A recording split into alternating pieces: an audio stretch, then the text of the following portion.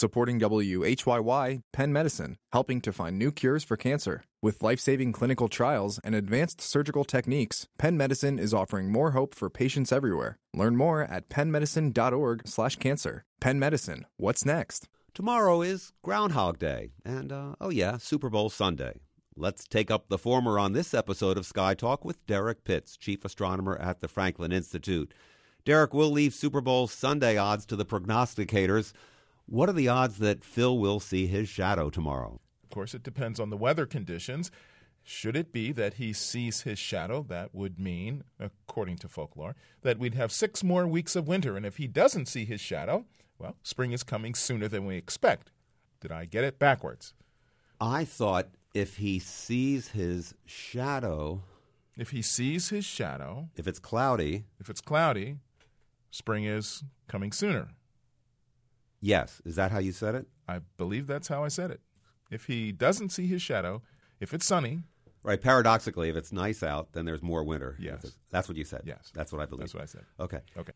And this is a fun fact, that there's only a 39% accuracy because Phil sees his shadow about 85% of the time, it seems. So, wow. yes, it's actually a wonder that he gets to see his shadow at all or anything of that sort. Because he doesn't have 20/20 vision? Well, there's that, and there's also the fact that he's whipped out of the cage so quickly, just at the moment of sunrise, there isn't really an opportunity for him to look around and see his shadow.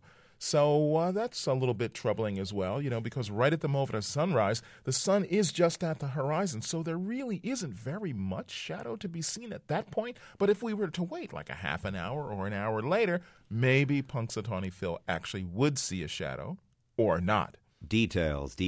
But so there's folklore. Is there any science around this date?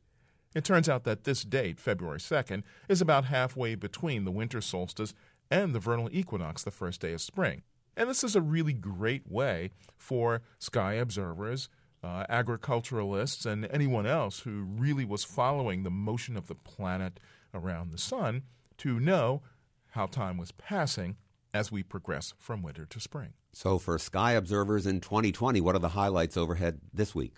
Our own gas giant planet Jupiter pokes its head into our 6:15 a.m. pre-dawn sky this week over in the southeast, along with Mars, that's a little further to the right from Jupiter, and the bright red star Antares, part of the constellation Scorpius, is also there a little bit further to the right from Mars. Significant because both Mars and Antares have a nice rosy color, and you could confuse the two. Saturn is tracking a little bit behind Jupiter, but it's not quite high enough yet to catch it before sunrise, but that's not yet. In another few weeks, it'll be up then too. Venus rules the west in the evening at 6 p.m., but the tiny and bright Mercury is also sneaking up from the west a bit more every day, reaching up toward Venus. Derek, let's take up a more serious topic, global warming, but not here on Earth.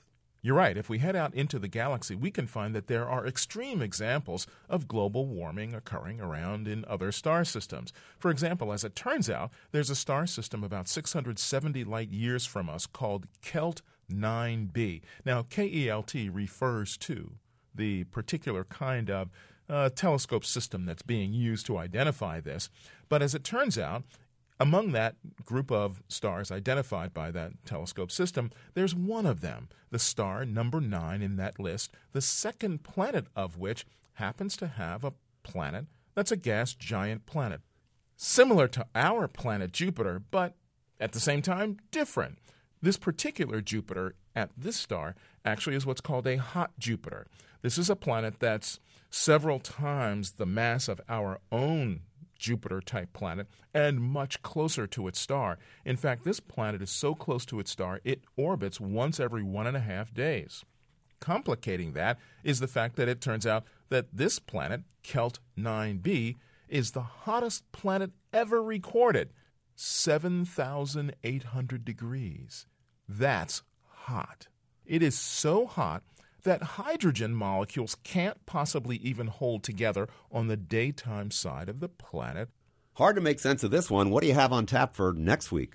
Astronomers have been observing white dwarf stars where they've seen spectroscopic signatures of previously existing gas giant planets. So, imagine being able to look at a star at some distance away from us as a white dwarf and see the remnants of planets that used to exist around that star. Oops, I hope there aren't implications for our fate. Ooh, if we think far enough in advance, there just might be.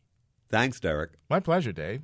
Derek Pitts, Chief Astronomer at the Franklin Institute. He joins us each week at this time on Sky Talk.